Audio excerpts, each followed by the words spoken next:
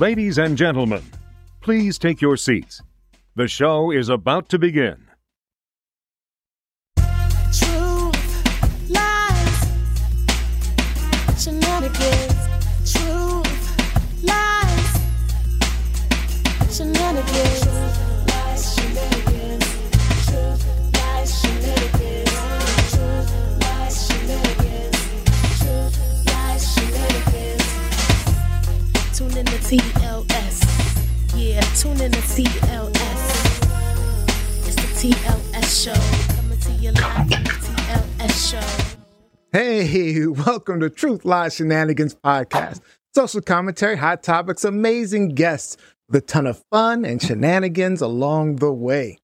Today, we're joined by Gisselle Taraba, co-host of the Love and Compassion with Gisselle podcast. She's here to share her transformative journey of self-love and healing.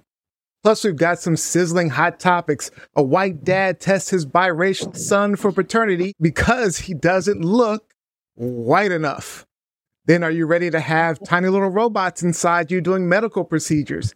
And if we have time, we'll talk about that Titan sub tragedy, wondering if we should even care. First off, I want to thank our audience for tuning in to our new day and time, Wednesdays, 8 p.m. Eastern Time. You can watch us live on YouTube, Facebook, Twitch TV, and TruthLiesShenanigans.com. But we'll be checking your comments on YouTube and Facebook. Just search TLS Live Show. Also, keep an eye out for our official audio podcast Fridays now on Apple Podcasts, Pods Network, PODZ network.com, or anywhere you listen to podcasts. Let me introduce you to my beautiful co-hosts. First up, we have our gamer, nature lover, rock star, coming to you from Ontario, Canada, Robbie Rob. Hello, my friends. Happy Humpity Hump Day. So it's been an interesting week here. Yeah, we got our first real taste of the forest fire smoke in our region for about 4 days. The first taste. Oh, man. Yeah. Literally. Lucky you. The rest of us been getting it. We got a little bit of the smell previously, but we got a real dose of the smoke. So, I mean, if you opened a window or stepped outside, it was hazy. It was just an acrid scent of smoke and soot in the air. It was heavy to breathe.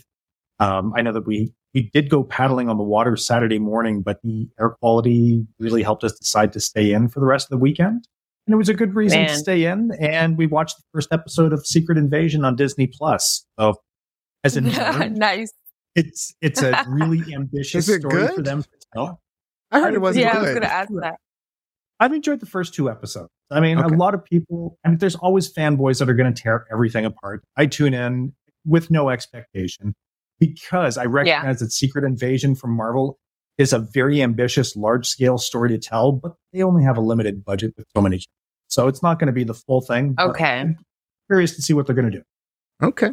All right. Next up, we have our college student, model, business owner, streaming from Atlanta, Georgia, Gianni Storm. Hey, guys. I've missed you. I'm actually looking forward to my birthday, which is in a couple of weeks. Oh, I that's believe right. my birthday is July 7th. Yes. You believe. So, Wait a minute. Most people know their birthday, like, oh, it's right. It's going to be 2 days, 3 days. You're talking about maybe a couple of weeks from now. I don't know. Government paper says July 7th. just says it on the calendar. And my wife's birthday is the second, so right behind. Oh, yes. I remember she's a fellow Cancer. Yep. But yeah, I'm looking forward to my birthday. I'm going out to this arts event, and I don't think we have a show on that week as well. So we're gonna say happy birthday to you right now. Happy birthday, Gianni. That's right. We don't have a show next week, so happy birthday, Gianni. Thank you. So how old will you be? You'll be what? Age. You'll be like. I knew you were gonna ask. You'll be like 16, 17 now. You don't ask that to a woman. Once you hit after 20, I think it's after 25, then you're not supposed to spill your age. Oh, is that the age? Okay, now I know. Oh, okay. really? Oh, now I know. I'm 22. No, I'm kidding. 20. Again, well done. I have a standard line for that, Johnny, because I've had people do that. I recently had an uncle where it was their birthday and We're celebrating. I said, "Oh, how old are you?" He says, "Well, I'm 69." I said, "Oh my God." I said, "For 69, you look horrible." She's like, "Well, no, I'm 76." I said, "For 76, you look great. But for 69, you look awful." That's messed up, man. So rude. That's a messed up. I know. That does sound like Rabi, though. Too honest. It does. Let me burst your bubble. All right. All right. Of course, I am your host, Neo Nix. So, quick question for you guys. Have you guys experienced lucid dreaming? Absolutely. You know, when you're in the middle of a Oh my dream and God. suddenly you become like aware of it? Terrifying. Yes. It's Terrifying. Scary. It's terrifying. Terrifying. Yeah. Were you able to control your dreams? That's terrifying. No. When you Oh, wait. become Is aware. lucid dreaming? Lucid dreaming is when you become aware of it. You're thinking of Oh, what is it? okay, I think no. I forget what it's called when you like when you wake up and you can't Like move. paralyzed. Which is sleep. Yeah. Yeah. You're paralyzed. Oh, Paralysis. paralysis. Yeah. Sleep Yeah, paralysis. the paralysis. No, I'm talking about Okay. lucid dreaming.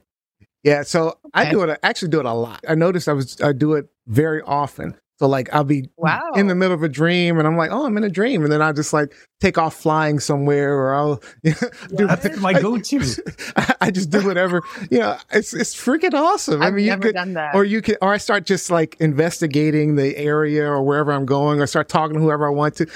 It's like living in like a whole different world. But then Mhm. I was so, God. it happened so often I started to look it up because I was like, I really want to like induce it.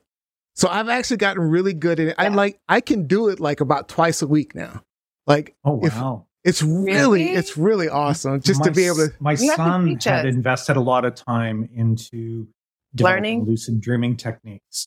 It's And awesome. He stopped doing it after a while because he found that there was just that disassociation where he found that he was having a little bit of difficulty discerning Between, Really? I can see that. Is this I a am not. lucid dream or is Oh, this that's real? scary. Mhm. I could see that. And just Actually. at the time in his life, because that was in his teens. I mean, there's a lot going on. Oh, wow. I know. Yeah. I know when I'm Yeah. in the dreams, I have to ask myself several times just to make sure because I don't want to do anything stupid like jump off a cliff, and it's like real life. Well, yeah. I mean, Oh my you God. try levitation first, So- and it works. right. You know, So I got to make sure. So- That's insane. and it You'll seems have so to tell real us, sometimes. Neil. It's just pretty awesome. So anyway, Yeah, Yeah. it is neat. it's a lot. It's it's great. Anyway. That's amazing that Did you you- can do it with such They frequency. say like in a dream, you're not supposed to ask people in the dream what time it is. Or Really? something, or they'll like No, attack actually, you. That's one of the something things like is that. like one of the things in dreams. One of the ways Wow. you can know that you're in a dream is try to read something. Apparently, you can't Okay. read. You can't read in dreams. Oh, wow. Yeah, because I looked that up. That's part of my investigation of lucid dreaming. So one of the ways know you can that. you can tell if you're in a dream or not. You just look to see if you're dreaming. I mean, if you can read something. All You right. can comprehend words, but you can't like read them. Right. Okay. Well, you can know that there are words on a thing, but you don't know what they are. Right. You can't actually be able to read. I see. All right. Very All right. interesting. Let's go ahead and get into our show. We've got a fantastic guest today, so let's go ahead and bring her in.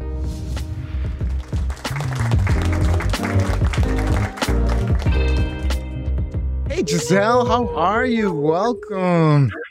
All right. So, Thank you. Great, I'm great. I loved your conversation about lucid dreaming. oh yeah, I bet you know a lot about that, actually. Well, actually, my husband and my daughter are good about lucid dreaming. They can manipulate their dreams as well. It's awesome. It's an I have amazing done- feeling. It is. I've gotten to the stage where I can be aware that I'm asleep. I'm like, I think I'm asleep, but then I kind of Yes. still stick to the script. Yeah, yeah. Now, I can Same. literally like change what I'm doing. It's amazing. Anyway, so today we're thrilled to welcome Gisselle Taraba. Did I say that correctly? Taraba? Yes, Taraba. Ah, I said it perfect. All right, Perfect. great. So she's a dynamic force, dual masters in epidemiology and social work, devoted mother, guiding light in the realm of mindfulness and self-compassion. She's a co-owner of the Matrix Center for Love and Compassion and the host of the Love and Compassion with Gisselle podcast. And let me tell you, she is transforming lives. She's also the author of the groundbreaking book, Reimagining Work, which challenges us to redefine our relationship with work. So thank you so much, Gisselle, for joining us. We appreciate you. Thank you, Gisselle. Thank you so much for having me on the show. I really appreciate it. Awesome. So first question we always have to ask is, can you tell us something, anything that if our audience heard your name, they went on Google and said, who is this Gisselle Taraba? What is something that they could not find out about you? One of the things is that I'm a left-handed mirror writer. So when I was a kid, I used to write backwards. They had a hard time teaching me to write the other way, and I actually had to learn. And so it was, I can still read it too. I can still read it. So you can write backwards with your left hand? Yes. A mirror. You write a mirror version with your left hand.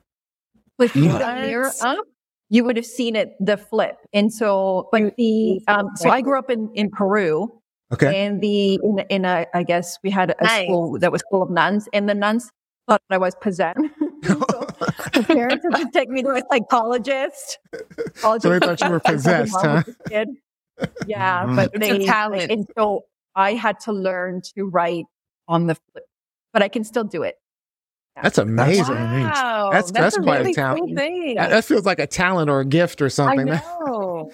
You could probably do code. You do code to your friends and just start writing stuff. Write notes in school. That's the Catholic nun way. They had a hard time reading it, right? Like they had a hard time reading it. They had to put it for them to read it. Yeah, that's funny. I was reading about how self-love and self-compassion helped you overcome some pretty tough stuff in your life, like anxiety, panic attacks, even some childhood trauma. Can you share a little more about that and how it's kind of shaped the way you teach mindfulness and self-compassion? Yeah, thank you very much. So growing up, both my parents had experienced different levels of childhood adversity. My mom had a really horrible childhood. And so she was a traumatized person parenting children. And so what you do is you actually, sometimes when a person is traumatized, they will teach their kids the survival tools of people that are traumatized. And so growing up, I didn't know that it wasn't normal not to trust and to be full of anxiety and be full of negative thinking and always worry that the other shoe was going to fall. And so I had all of these things, and they impacted all these different areas of my life. And in fact, one of my dreams really was to go into child welfare to help people like my mom and her mom.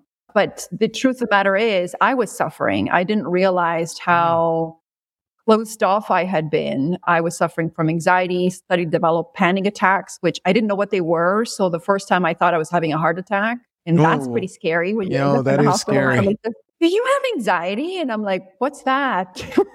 I didn't know what that was. I have heart issues too. And one of the things first things they ask me, are you having a panic attack? Are you having an anxiety attack? Because they say the symptoms are so similar. Wow. Did not know that.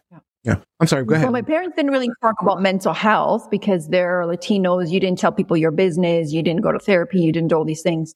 And so I did start obviously going to therapy when I realized I needed to change. And I started by reprogramming my brain.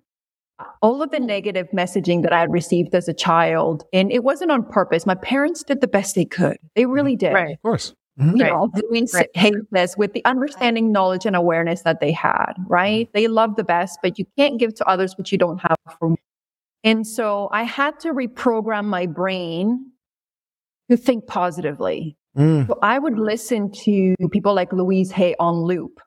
Like she would always tell you, so everything's going to be okay. The world is a safe place. And then over time, I realized I had to do it for myself, because as long as I found peace outside of myself, like if I needed reassurance from Louise or from my husband or someone else, I was still getting it externally. And if it wasn't there, I couldn't regulate. And so that's how I found meditation and mindfulness. And that was really, really helpful. It has helped me to no end. I didn't realize that you could actually find the space between thoughts. You could have, so thoughts come too fast. Yes. When you're able to get to the point where there's actually a space between thoughts. And that is super powerful. And I just got to tell you, when I first started meditating, it felt gritty. It felt gross. I couldn't even do 5 minutes. Really? But by showing up and showing up and showing up for myself, making that choice every single day, on the nth day, something happens. I don't know how it happened. It's like on the nth day, it's like when you working out, right? At first, it's like kind of a pain. And then later on, you're like, okay, I'm in stride. Interesting.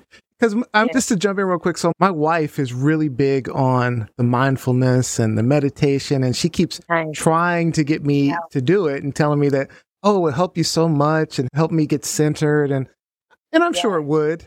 But if I'm being honest, every time I've tried it, I'm like, that's just not for me. It's just, it's kind of silly to me. And I'm just being honest, just my honest feelings. Because it's foreign and awkward. Right. That's why, dude. Yeah. And so different. It's different to you. But it's sort of like you said, I guess maybe I need a few times to kind of turn on that switch or something. I don't know. Exactly. And it doesn't, but people have this belief that mindfulness meditation has to be you sitting on a cushion and sitting and doing that. But many times we are actually mindfully doing things. If you do something you love, you are fully in the present moment. You are mindfully doing. So when people do art, they are practicing mindfulness. When you're doing something you truly love, when you're in the zone, when you're doing something, so it doesn't always have to be, like people think it has to be hard work. It's not. The hard work is meeting yourself. That's really, and that was the thing. So in the process of me doing mindfulness and meditation, I met myself. And I met a lot of the limiting beliefs I had about myself. One of the things I love to talk about is manifesting, right? And everybody, like all over TikTok, people manifest.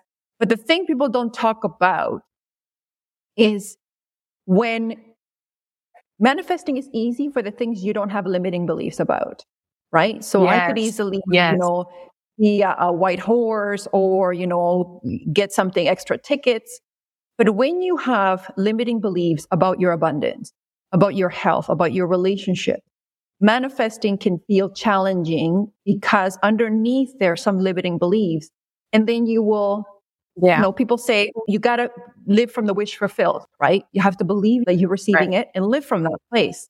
And then you will have it. And it's true. I have done it. That's very true. The problem becomes when you have limiting beliefs about stuff and you're like, why isn't it working for me? What's wrong with me? Right. And so for me, when I started to dig a little bit deeper as I was going into meditation and meeting myself, I realized I had a lot of beliefs about my lack of self-worth, about my lack of self-love, about my worthiness in being able to live my dreams. And until I face those fears and until I face those beliefs, it wasn't going to change for me. I wasn't going to be able to do that manifestation for the big things that I had limiting beliefs about. And so it became about, how do I talk to myself every day? When I think about the thoughts I used to think about, I would have never said some of the things I said to myself that I would say to any of you guys. Right. I would have been like, you guys can do it. I believe in you. I love you guys. You guys are the best. Doesn't matter what happened. But to myself, I was critical. Is that? Out of curiosity, why is that? Why did you not? Question. I know I have people around me that struggle with that, with feeling positive, self-worth. And, I've always, I don't know. Yeah, but I don't know, maybe I love myself, right? There was a long time ago where I realized that, no, seriously, I realized that I do love myself and who I am. And I don't know, I never really struggled with self-worth. I felt like I was worthy. And but the thing is, sometimes it's hard for me to understand where people are coming from when they don't feel it. So I'm curious, what was it for you? What made you feel that way? And then where did you come out of that? This is a fantastic question. So a lot of the times when you are raised with people that are very fearful, have trauma themselves, they don't know how to cope. They don't know how to emotionally regulate. They need you to be perfect so that they can regulate. Okay. So often when parents tell you, stop it, don't cry, you need to put it together, what they're saying to you is, I need you to regulate yourself first so that I could be okay. Whereas it should be the other way. A parent regulates their own emotion first, and then they're like, okay, how can I hold space for your difficult feelings and teach you how to regulate?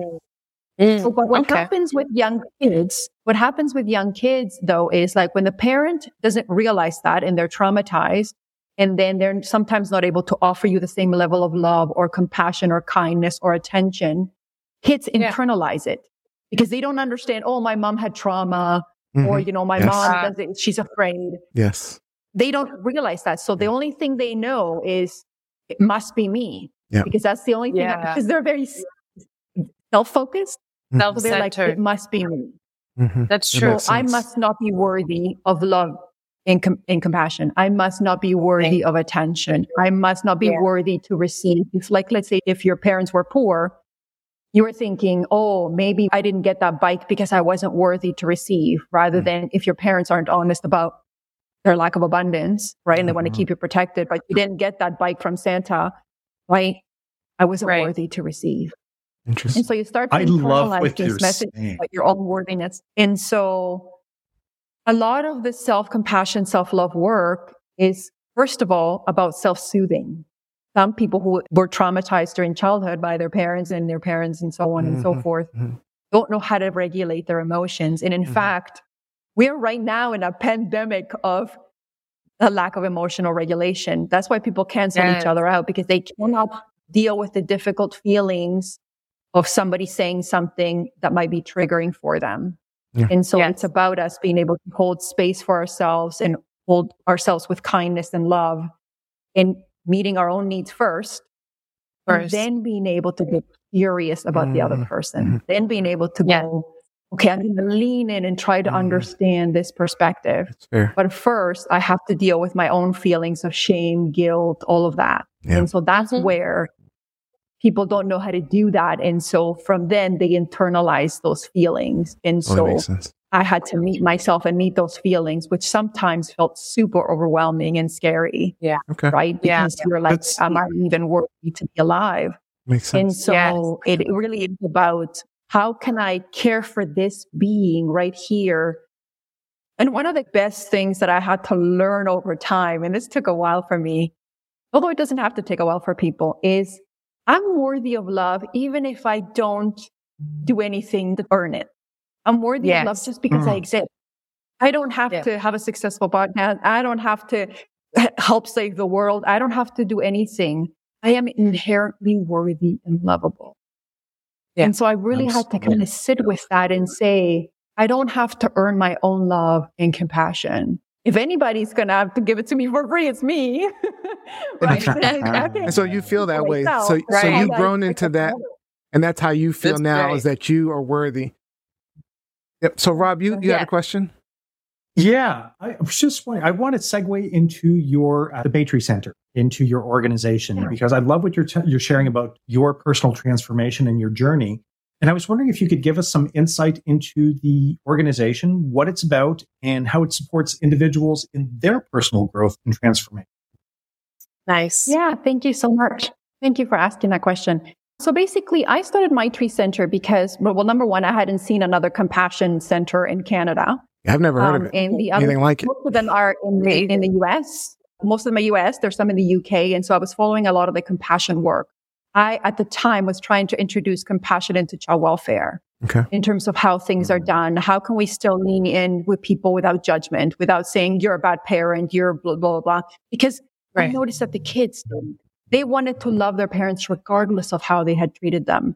And some people in child welfare judge that as dumb when really they were just being unconditionally loving. But how can you do that safely, right? And so I was trying to incorporate into child welfare, not being very successful because there's a lot of resistance and there's a lot of duality in child welfare and systems that we currently have. It's like right or wrong, good, bad. And so I wanted to live in the gray. I wanted to be, okay, how can I still lean in, love, witness, and still, even when I'm uncomfortable, still be able to do that for you. And so my husband and I, because he's been kind of wanting to do this for a while as well, kind of came together and said, okay, now or never. Because I was burning out at work. I'll be honest. I was completely burning out at work. There was lots of toxicity, dehumanizing approaches, lots of just a lot of stuff. And I was actually, one of my roles was director of HR, and I saw it firsthand. And I thought, why can't we just lean into one another and try to understand rather than, why can't we just kind of change the way that we work? And so I left my organization to start this business, and the podcast is kind of an offshoot of it. It is about having part of it is about like how self-love and self-compassion help us really live our best lives. Right. But there are other kind of conversations that I've had with people where we talk about leaning into each other. So for example, I had an interview with a person who used to be a member of the KKK. Oh, wow. Sorry, not KKK. He was a white supremacist. Sorry. He was into white supremacy. Tomato, tomato. Right. Tomato, tomato. Splitting hairs there. He was a member of white supremacy in Canada, and Wow. had a kind of an experience with a Jewish therapist where he experienced compassion, unconditional compassion from a Jewish therapist that he saw, and the unconditional love of his children led him to understand that his ways were not the right ways. And so he now works to bring greater compassion into this kind of race relations. And he speaks about it from a person who was involved with white supremacy. I've had a conversation with a woman who chose to forgive the young people that killed her son because those kids were traumatized. And so these are it takes a lot of compassion. Hard. Yeah, that's hard. About leaning into each other. But just so that we're just clear, you can't lean in without leaning into yourself first. You got to meet your own needs, put your own oxygen mask on, be loving and compassionate to yourself. And from that space, you can give people to their overflow, from your overflow to them. So the podcast is one thing that we offer for free, like it's available for people. I also do coaching, so one-on-one coaching for people, as does my husband. And so we offer coaching, and we also offer group things. In my journey of being a business person, an entrepreneur, and going back to that manifesting thing, for the first 2 years of my business, nothing was happening, like nothing. And so it was very hard for me because I was always an achiever. I'd been working since I was 13. As you said, I have multiple degrees. I'd managed millions of dollars in business in the not-for-profit world and in, the public sector. And so you go from there making nothing, like zero, not seeing anything, and yourself. And there we're like manifesting. And I'm like, okay, I know what to do. I'm getting the thing. I feel like a millionaire, right? And so I faced a dilemma. I faced a dilemma of, do I go back to work? Or do I just stick it out? And what happens with these bills? And I will say that when you do have faith, every single time the universe has come into place and has given us something for us to continue. But I think I still needed that security because I was afraid. I'm like, well, what if it doesn't come next month? Right? My wife is there. But the thing is, my husband never pushed me. But the reason why I'm raising this story is because it goes to my book, right? I was telling him how afraid I was and how it wasn't working. And, like I've been normally very successful and now I'm not seeing anything. And so he said to me, well, why don't you just go get a job then if you're that worried, right? He said, don't worry about it. It's going to work out. It always does. But if you're that worried, go get a job. And so the thought of our going back into the workplace, it was actually just not. And the reason being is because I don't feel the way that we work is natural. It's not in alignment with who we are. It's not. It's not how we want to create. Right? A number of people are stuck in jobs that it's not their passion. When you do your passion, I think you were talking about this, Neo. When you are in your passion, it doesn't feel like work. You're just doing, you're just being, it's in the joy. Fun. And so, the fun. And so I really took a look at what work looks like for us and the consciousness behind why we work the way that we do. And there's a big division between the old workplace and the new generation of young people who are really focused on, and the older generation called them snowflakes and they don't want to work. But the truth of it is the new generation understand manifestation. They understand alignment. They understand vibration more. They want to try different things. Social media is helping big time. They want to do passive income. And so there's this disconnect. And the big disconnect that I saw, even for myself in terms of why we work the way that we do, also had to do with self-love and self-compassion, believe it or not. I always wondered if we feel we have to earn. We let people run on us, to earn the love of our parents. Yeah. And so what I decided to do was, I'm going to choose to trust, but I'm going to take this time to go on my own journey. And I realized I had to change my relationship with how I perceive work. Mhm. And really, that's what kind of led to my book, Reimagining Work. But it's Very nice. It's about changing our perspective and understanding that we're worthy to live our dreams. So like just yesterday, I was playing volleyball with a good friend of mine, and he brought his daughter to play volleyball, and he was saying that his daughter wants to make the high school team. So I was like, okay, I'd be happy to work with her. Just bring her in on Tuesday nights. I help her learn. Plus, you know, he gets to play with her, have fun. And then he said to me, right? So he says to me, well, I only brought her because this was my day off. Tuesday is my late day at work. And I said, so just change your day, right? And he was like, well, what am I going to tell him?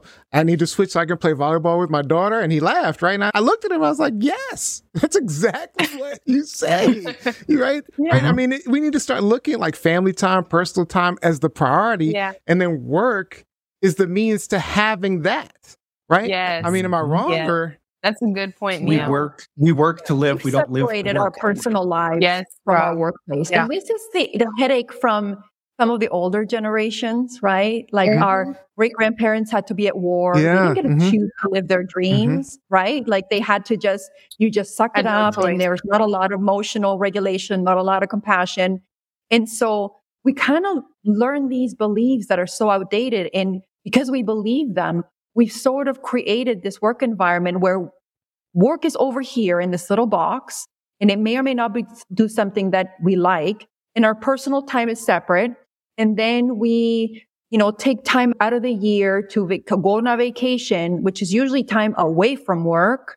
But some people that I know are miserable the majority of the year, but don't want to let go of the 4, 5, 6 weeks vacation. And I'm like, well, you're miserable most of the year. What's right? To me, it doesn't compute. Right. And so quality of life. I think right now with COVID, it's a good time to reimagine, right? Because of great resignation. And I'm sorry, but with AI and has anybody been to the Home Depot lately or the Lowe's? I've been Home Depot recently. Yeah. Primarily machines. Yeah, that's right. They don't even have. Yeah, they don't even have cashiers anymore. Yeah, right. No more. And so on the one hand, you could say we're going to lose our jobs, or you could say, okay, now go reimagine what we really want to do and how we really want to do it. Yeah, reimagine. How to live our dreams and allow the AI to do all the things we don't want to do, and really tap into our joy and our passions. And allow ourselves to really live from that place and create workspaces that really reflect that. But so one of the things I discovered, which was, not that I want to give the punchline, but it's basically that it was like, in order for me to change how my relationship with work was in the workplaces I was attracting and so on, I had to change myself. Right. Yeah. Yep. I really had to change myself. Absolutely. And how I align to things and not reacting out of fear. And so that was really the journey I underwent.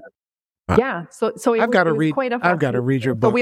I've got to read that book because I mean that was something that's real valuable. Yes. We're really short on time. We're out of time, but Gianni, you haven't gotten a chance to ask a question, so I really want you to get in there. Yeah, I actually wanted to ask, with the ongoing pandemic, you did mention it a little bit, but it caused an increase in all of this anxiety and stress amongst people. How do you believe practices like self-compassion and mindfulness can help people during these times? Great question. Yeah. That's a great question. I think compassion is so important for us to keep going. So the reason why we're so afraid with what's happening right now is because our talk is negative. It's very fear-based because we live in a fear-based society, right? If you look but the society is a reflection of us, right? Yeah. And so all of this negative messaging, all of this fear are things we give our energy and attention to. We spent a lot of our time on our fears rather than using that same energy and attention on what we want to create. One of the things I talk in the book, and I've heard other people say this, is that energy is currency. And if you actually want to know, and it comes from attention. What you place your attention on is where you place your energy, as Dr. Joe says, right? And that's what you feed. So that's why if you look right now at the marketing companies, what are they buying? Your time, your attention, right? All those ads, all those things because they understand that your attention and your energy matters. And so we spend a lot of our time focusing on the things we fear rather than using that to focus on the things we want to create. And so now is the time, though it seems like a time of upheaval, it is the perfect time to really start to say, but in how self-love and self-compassion come in is that it's not using that critical voice when we don't get it right. It's a journey, right? There's many times when I don't get things right. And so if I treat myself with harshness during those moments, I will not keep moving forward.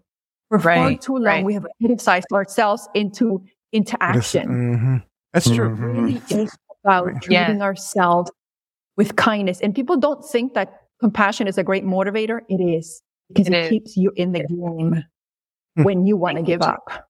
I like that. But I like that. All right. That's true. All right. Well, thank you so much for joining us. We are out of time, but make sure you grab her book, Reimagining Work. And if you could, just tell people where they can find you and any final thoughts that you have. People can find me at www.maitreecentre.com. That's maitreecenter.com. And I'm also on various social media. I'm primarily on TikTok, although I do have a Instagram account. I'm on TikTok and Clapper. And I just want to say thank you. This has been such an amazing conversation. You guys are so joyful. And that's really exciting. Thank you. We enjoyed having you. Very, very grateful at you. Reimagining Work. Grab her book. Make sure you check out her website. It's in our description. So make sure. Gisselle, thanks again for joining us. We appreciate you. Thank you, Gisselle. All right. Bye-bye.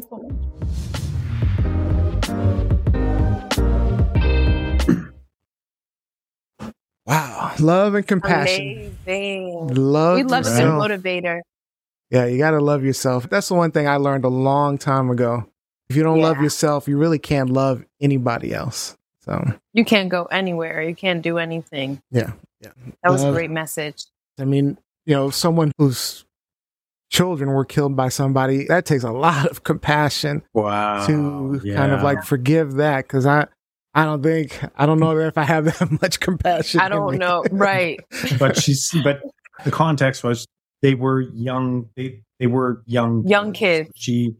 So she was able to practice compassion on account of the fact that these kids were victims of trauma. I mean, as an adult, you have the ability to overcome trauma. So if you're still that guy, I get what she's saying. Understandable. The context. And I love it. I love it because subtleties. I've got to start rethinking, and that's part of what, we have to start rethinking about how we see the world and how we see each other and how we see ourselves. So, all right. Yoga is a great way to get in touch with that, man. Yes, I love yoga. My wife has been trying so hard. Yoga. Do it.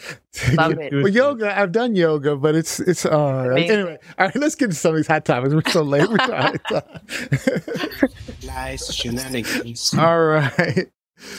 So this story set social media on fire. On Reddit, a white father shared a story. He said for years he doubted his son was actually his because he didn't look white enough. Now, he's married to a black woman. They have 2 kids, a girl and a boy.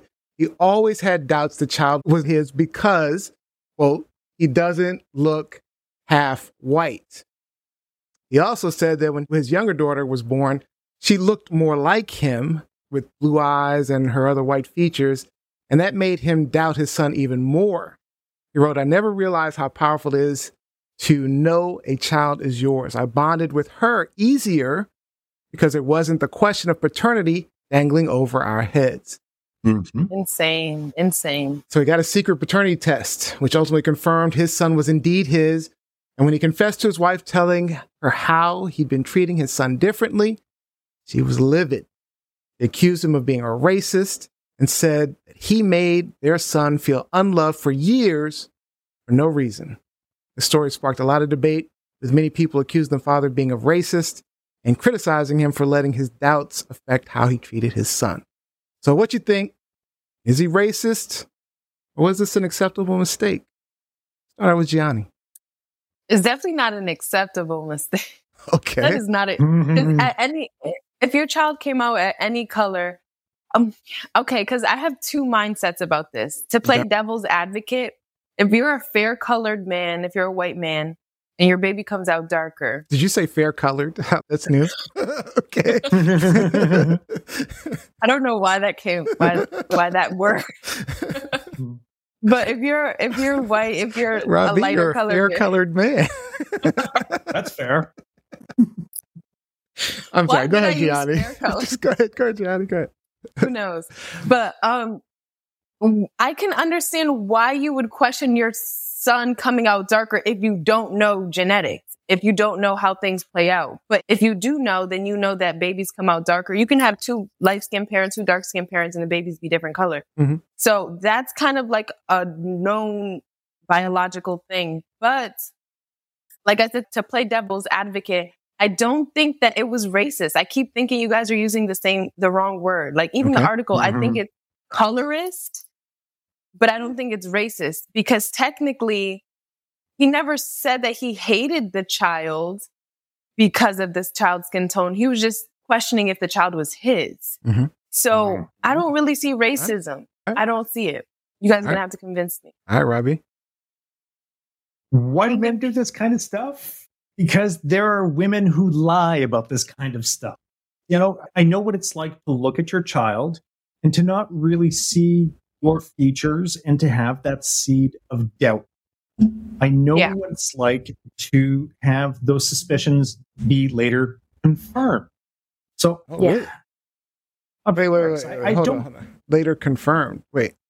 Well, yeah. Are you just dropping a bomb on us? Wait a minute. You just going? Absolutely not. No, I have one child that is biologically mine, and I have one that was sired by a different donor. A different donor. 4 years of age. Wow. Yeah. Oh, wow. Okay, so you are dropping a bomb on me at least, because I didn't know that. Yeah, we didn't know that. I understand where that seed of doubt can linger and where it can live and it can eat away at you. It can change how you interact with that child. And this isn't a colorist thing. This isn't a racist thing. It's doubt. It's detachment. It's fear-based.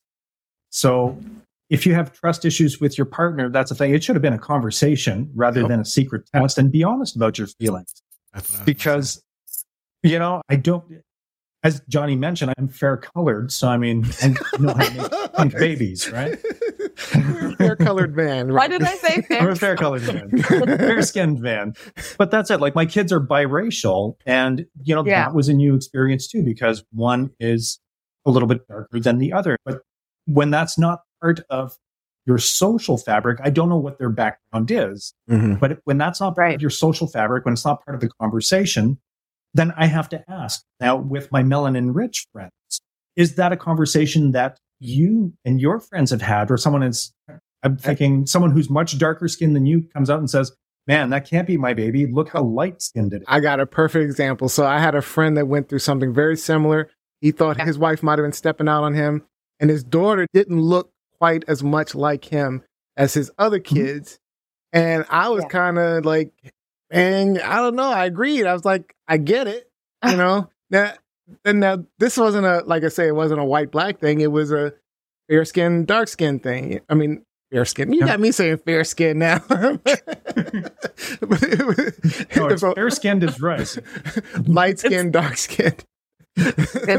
Word to use. You know, so I was that guy. But to be honest, it was more about the features, like the striking features, eye shape, nose, mouth, than it was more about the actual features. Light or dark or anything like that. I mean, is it racist or is it a mistake? You know, it's a tough call though. But it's on one hand, you know, he was clearly searching specifically for white features because he said that, right? So blue hair, blue eyes, blonde hair. Those type of features. But the thing is, I don't know, it's a thin line because he was looking for things like him, you know, that identified. And that was the same thing we were looking at. You know, does it have the same nose? Does he have? But he is his father. So if he's his father, like any father would look at their kid and be like, oh, does he have my eyes? Does he have his mom's lips? Like, so that's natural. But I do think him treating his son differently is whack. Like, I'm sorry. That's not. I don't care if you did have doubts. That's whack. I agree with Robbie. What I do agree with Robbie is that you don't take it out on the kid. You kind of bring it up. You have this conversation. If you have doubts, if there are doubts, you talk to the mom. If it was doubts early on, you say, hey, look, because this is about trust. Hey, look, I need to know, is this my kid or not? And if it's he not had those doubts, like that, even if just he like would have that. had that conversation, he probably would have gone with the paternity test also, because I know people who have done secret DNA tests where it's like, you know what, this kid might be mine. Here's a snippet of hair. What? That's a conversation? What? It's horrible. Yeah. and it's Yeah. worse to find out it was his kid. You know what I'm saying? So Yeah, it was his kid, and he's been treating this kid however bad he's been. He didn't specify how bad he was treating. He just treated him differently. Like obviously No, showing more that's it. love. If he doubts the paternity, then there's a sense of detachment there, and that manifests itself in the The relationship. kid feels that. The kid's been feeling that his whole he's 5-year-old kid and a 3-year-old daughter, I think it was. He's been feeling that his whole life. So yeah, it's kind of ridiculous. But And then there's that awkward feeling the kid feels like his father's a white man and he's a mixed kid who can be, I don't know what his skin tone is, but he could probably be considered black by onlookers. So, I mean, I would just feel uncomfortable with that because it's like, is the father threatened by the son if he becomes a certain age? I just feel like I'm glad that he was able to get the paternity test. But like Robin, you said that it would have been better had they communicated properly so that it could have been done without secrecy and disrespect. yeah, he needed to have that conversation long time ago. All right. Time. Is this truth, lies, shenanigans? A bunch Straight up of shenanigans, man. Don't do shenanigans. Shenanigans. Don't do that. Yeah. Don't treat kids bad. Right, that's the thing. This kids, man, They're you can't do that. You can't, even if Don't you're do not that. I sure, don't whatever it is, you can't do it. All right, Weird. Rob B. Let's talk about these robots. Yeah. All right. Robots. So, a team of researchers at the Max Planck University in Munich designed a milli robot that's centimeter by 2 centimeters by 0.2 millimeters. Now, the video that's running side by side is just going to give you an idea of some of the capabilities of these tiny little medical robots. Now, Interesting. yeah, so what they did is they created them with the design of the pangolin so that it can get around, they can use magnetic stimuli, they can use heat sources to make it move around. That's the pangolin right there. So you can see that they've got these wonderful little shells and they can roll around. And that's the tiny little robots, like I was saying. It's like little scales. Yeah. So what it's This is doing in this gross. part of the video, it's rolling around, and what it's doing is it's actually delivering a medical payload to the epicenter of an infection. That little blue strip is the medication. In this video, if this were, say, the small intestine, an area that's very difficult to access, what they can do is they can place these tiny little robots in a specific area, and by using RF transmissions, they can get it to heat up to 70 degrees Celsius or 158 degrees Fahrenheit, distances of 5 centimeters in less than 30 seconds. So they can mitigate bleeding. They can work on tissue phantom, hyperthermia, all kinds of really neat things. So complex. Now, right? I feel like medical robotics and science fiction are kind of getting pretty close. So my question to you, my friends, is would you consent to having automated robots performing medical procedures on you or a loved one? Let me start. So Robbie, I've always said I want to live to 150. So I'm all about incorporating technology into my body to make that happen. And I love the idea of nanobots, right? That's like fascinated me. But I don't know about this one because, I got to put things in perspective too. So one, this is really rudimentary. I know it's based on the pangolin, which is cool, but the devices look like a bunch of little tiny razor blades rolling around inside you and stuff. And, plus, I don't know, we're calling these things robots. Simple. We're calling these things robots, but they're not really robots in the sense that they're not autonomous. They can't execute programmed actions. They can't detect the issue and go fix it. A human has to move it around using magnets. They have to be direct. Absolutely. Right. Yeah. So, but that's good. So it's not really robots in your bodies. It's like the equivalent of like taking a little ball on the top of a table and then under the table, you're moving around with magnets. That's basically what we're talking about, right? Just It's literally Very that. much so. the uniqueness is that Very much it's so. it's like based on the pangolin with the scales and the That's so stuff like that. funny. But Yeah. and the other thing is they're designed to be biodegradable. So what does that really mean? This is metal. How does it break down? And No, they What? are I think- they are non-metallic. They are using Some didn't get into soft- the full publication, but Yeah, they're some using soft soft materials. They're not using metal. all right. But Yeah, they're then not what using happens metal. when it breaks down and your body absorbs these metal-like materials and and then the other thing is if it's in your small or large intestine, we know what's going to happen to it. well, yeah, you're gonna shit. I was going to say that. That's a good point. Unless on the outside, though. Unless on the outside of your intestine. But anyway, I'm not feeling this one. I'm all in for anything to help me live longer, be healthier, and It's I just gotta not wait this till one. I gotta wait till they come out with some real nanobots. And Crazy. but don't get me wrong, if this procedure was the one thing to save my life, I'm all in. Whatever, I don't care. Which it could be. Honestly, What do you think? What do you That's think, Johnny? Survival imperative.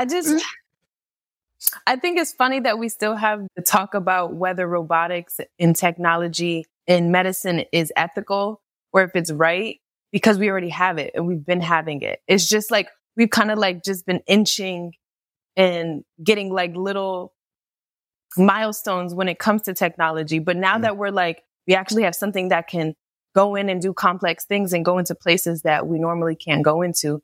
It's just like, is that right? So, I don't know. I don't think I necessarily have an issue with the robots working on us. I just don't want us to really be like those sci-fi movies or like those movies where we really completely lose human contact and human involvement. And I'm fine everything's with robot. that. Whatever. I don't want As long as that. my brain is Neil here, wants I'm good. nanites. I'll be Neil wants nanobots. nanites. You give me nanobots. Give me Android hands. I don't even care. Take my knees away, No. replace those knees. Whatever you got to do. I want bionics. Neo. Give me bionics. Half Android. Whatever you need to do. Keep I could me see that. going. No, Neo, I can't do that. I think because it's like when I think of humanity and humans, I think of God. And when I think of robots, I think of like the enemy. Like I think the opposite, because I think that, like you guys said, robots could actually take over. And I think that's a reality that we think it's funny. AI is going to like take over. 30 Yes, no doubt. AI is going to take over, and it's Yeah, going to I need think to so. it's going to need to be mobile. So then robotics comes into play. It's going to You're right. You're right. And it'll You're right, control Rob. me. First Fine. it's I don't AI, care. I'm and still then alive. I'll be part of the hive. Neo. The hive mind. The hive mind. Just add me. I'll be a Borg. Like, you're fine. Yeah. I will resist. So serious. All right, last 15 But seconds, no, Rob. I don't. How do you feel, Rob? this Do you is- think it's cool? To me, this is really neat because it is, like Neo said, I mean, these aren't automated robots, but we're getting closer. With each new development, we get one Yes. step closer to developing it.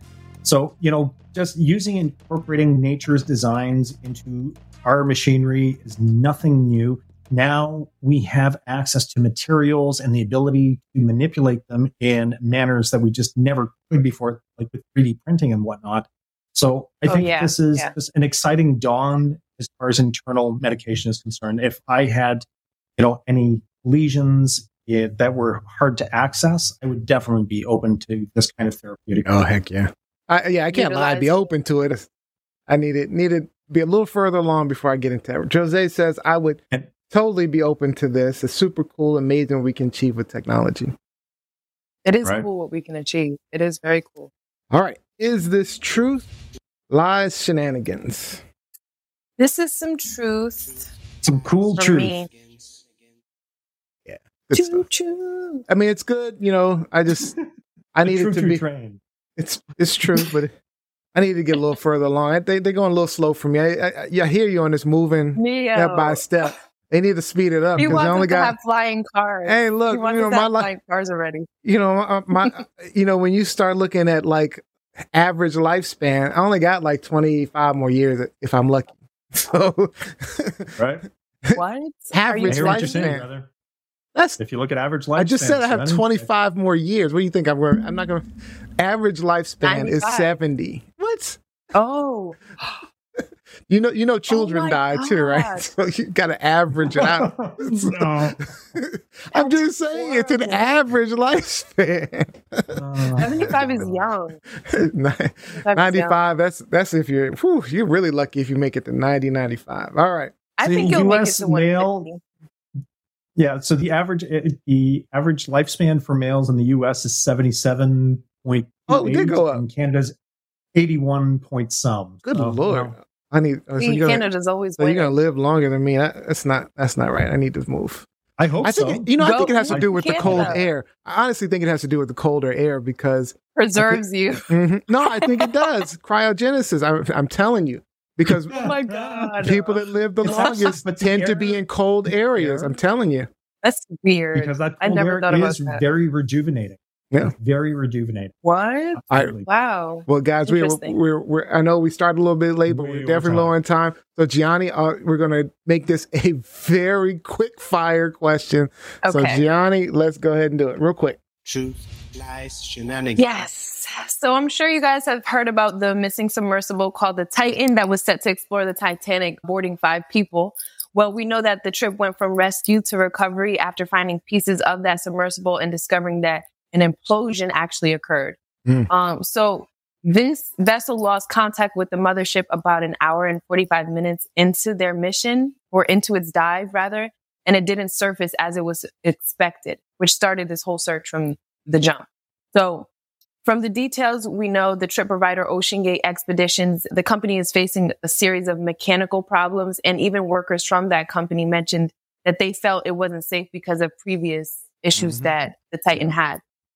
My question to you guys is, should the deaths of the 5 passengers aboard the submersible be seen as an accident in a high-risk adventure, or does the responsibility actually lie within the organizers of the company to ensure that their customers are safe, basically? I mean, I think it's pretty straightforward. It's definitely a high risk adventure. I mean, these are thrill seekers. These are thrill seekers. Yeah. I mean, one of the guys was on the spacecraft that Bezos went up. I mean, they're trying. Oh yeah, I read about him. I read about him.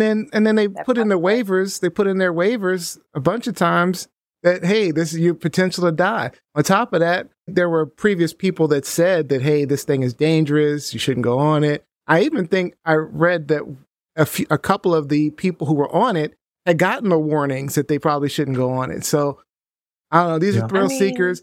It doesn't feel the same as when I saw the shuttles, several decades ago. Yeah, no. When those went up, because those people were putting their lives online for scientific exploration and things like that. These guys were going out to have fun. It's no different than, being on some ATVs, doing wheelies and stuff like that, and something happens to you.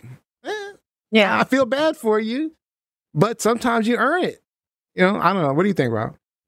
It was there. Well, let me preface my comments by saying, we need to approach these types of incidents with empathy and let me reiterate. Yeah, let me mirror what you're saying, Rob, because yes, although I'm not shedding a tear, I do feel for the families that are left behind. Of course. Absolutely. That being said, I mean, those who participate in high risk activities acknowledge the potential for dangers when they sign up. It's not they don't necessarily imply that they're actively seeking harm or disaster. Like when you go to an amusement park, you're not signing up for the ride to go off the rails, but it is a risk. It is a real risk, right? So people engaging in these activities are hoping to have a unique experience, or they're exploring new frontiers, and that's exciting. That's what we do as humans. But we usually blindly trust that the operators and organizers have taken the appropriate precautions to ensure our safety. And at the end of the day, the responsibility lies with the operators and the authorities to prioritize the safety of passengers in these types of tourist activities. Because if it's not safe, but then what's the point in waivers? I mean, what's the point in having waivers if that's the case? I mean, they're not enforceable. Why is the responsibility of them? Yeah, they should tell them, hey, this is really dangerous. Hey, man, whoever greenlit this project at the government level and said, this is acceptable, you're operating within these safety guidelines and parameters is acceptable, clearly it wasn't done. So somebody didn't do their job at an official level and people died. All right.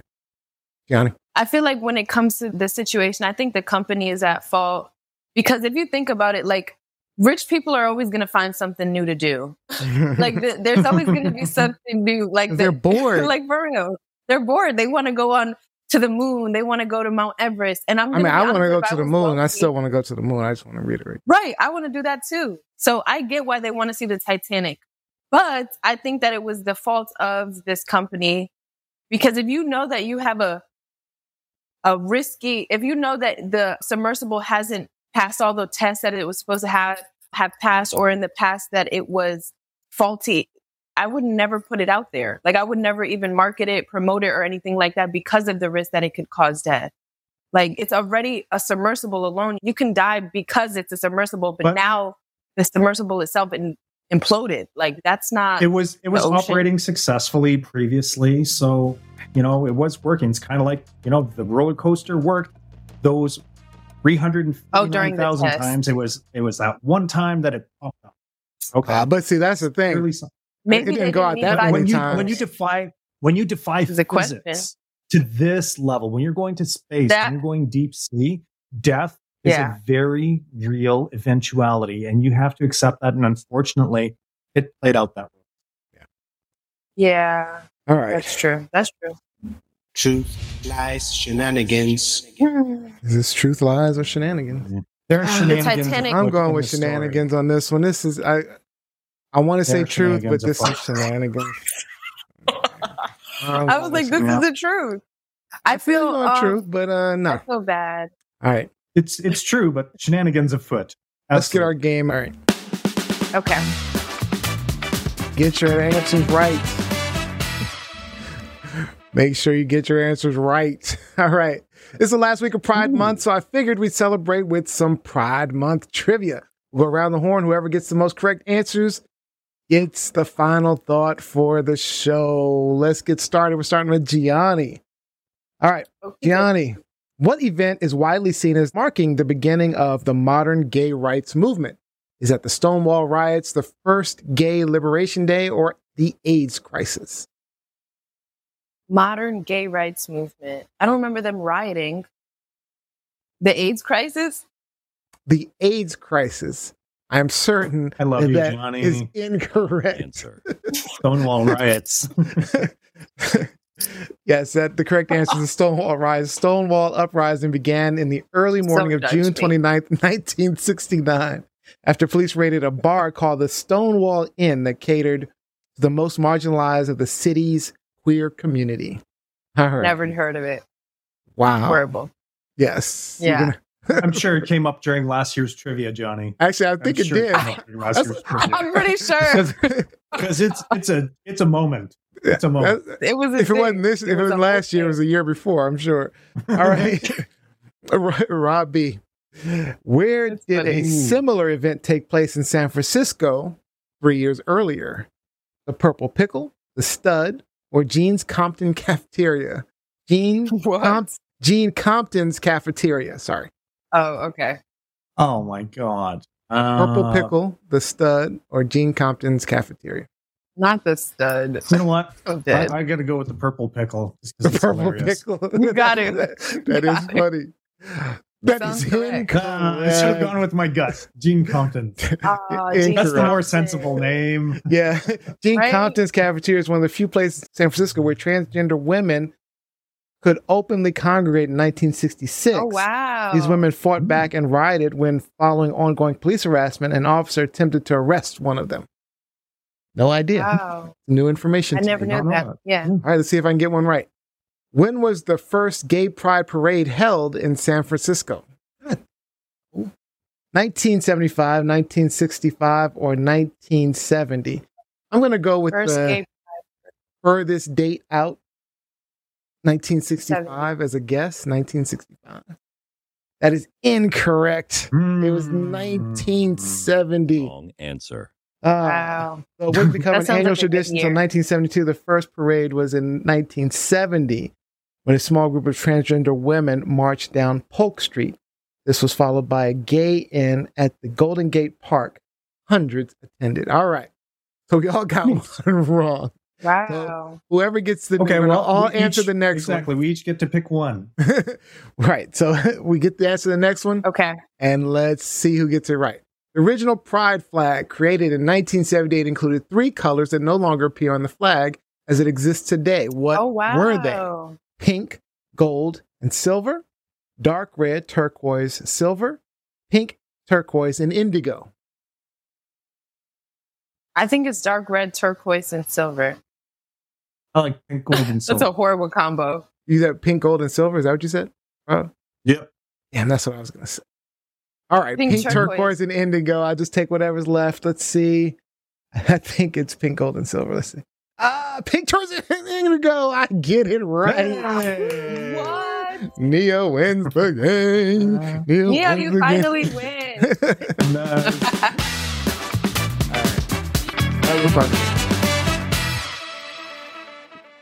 All right, guys, let's get some shout outs in.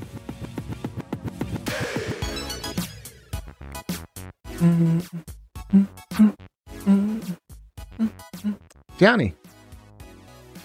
Shout out to Gisselle. I really loved you as a guest because you reminded me of a really important message about compassion and the self-compassion that we should have. So thank you. I love that. Robbie? Nice. Special shout out to Lizzie Enders. Happy belated birthday, our friend. Happy birthday. Yeah, we're missing our Lizzie. I know, Liz. Yeah. But also a shout out to my granddaughter who lost her first tooth this week. And I was fortunate enough to pick her up from school the same day. And she was just beaming with pride. Oh, that is tiny little tooth. That is cute. That's cute.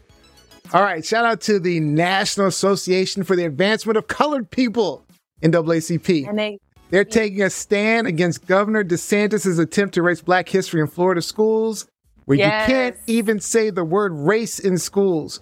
NAACP issued a travel advisory for Black and brown people not to travel to Florida. So kudos to them. Stop spending your travel dollars in Florida. Yeah. Bye, DeSantis. Damn DeSantis. Idiot. Oops. The Satans. Damn DeSantis. All right. That is officially all the time we have for today's show. I'd like to thank you for joining us.